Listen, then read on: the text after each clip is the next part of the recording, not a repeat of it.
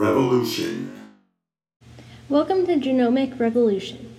This is Carrington Vickers from the 2019 Hiram College Genetics course, hosting this episode on the genome of Chlorium tepida TLS.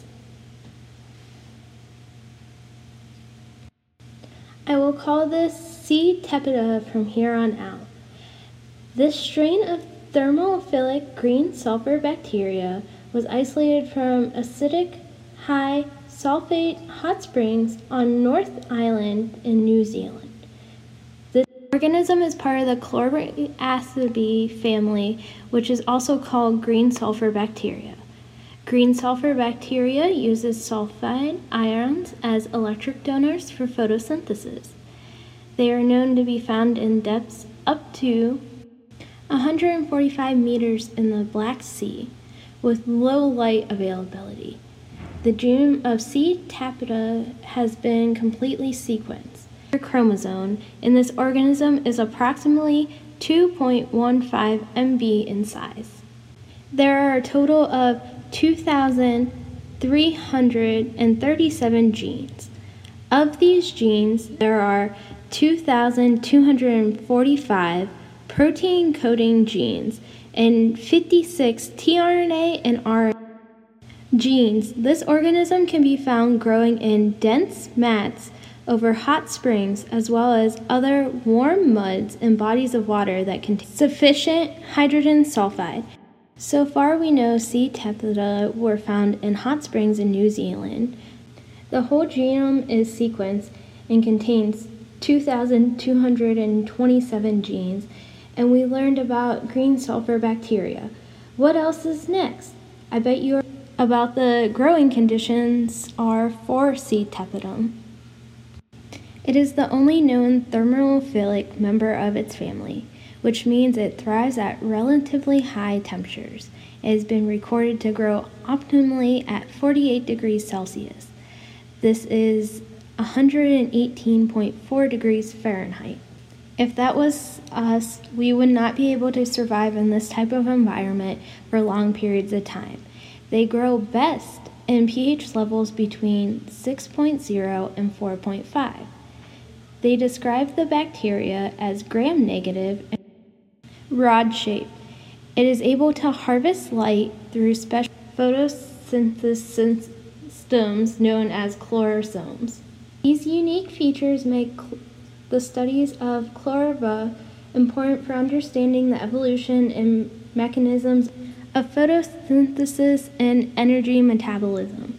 So what makes this organism survive in these environments? Why should we care about this organism? C. tepidum is a valuable model for green sulfur bacteria because it is easily cultivated and naturally transformable. According to Walhall et al., C. tepidum, while under conditions, can be cultivated in about 2 hours, which makes this faster than any other anoxygenic phototrop. This makes it the ideal tool for research and basic studies of photosynthesis and autotrophy in green bacteria. Unlike Corminium and Thyrothrix, who are two other sulfur-producing bacteria, C. tepidum deposits the elemental sulfur outside the cell. When comparing genomes, many of the genes are highly conserved among the photosynthesis species. Their function is not clear, but they are suspected to play an important role in photosynthesis or photobiology. C. tepida has been shown to have strong archaeal species between their metabolic processes. C. tepidum contains duplicates of genes involved in biosynthetic pathways for photosynthesis and the metabolism of sulfur and nitrogen, unlike regular photosynthesis that synthesizes food from carbon dioxide and water and generates oxygen as a byproduct, while Colombia performs anhydrogenic photosynthesis. This is helpful for humans, unlike how C-tethium does it because we cannot use their byproduct of elemental sulfur. It is important to know that currently C-tethium does not cause any diseases. Mutants have been found and studied BCHK in C-tethium, and it lacks BCHLC.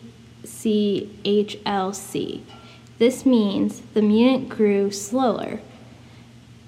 BCHLC is important because all phototropic organisms rely on chlorophyll, CHL, or bacteria chlorophyll, which is BCHL, based on photosynthesis.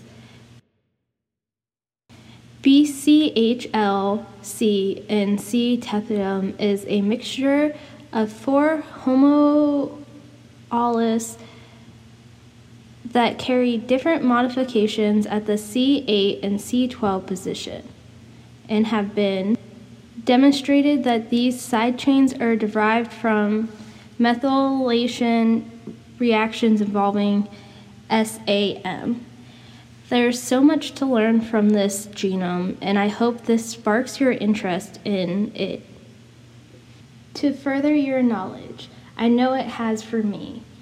Thank you for taking the time to listen to this guest speaker podcast on C-tethium.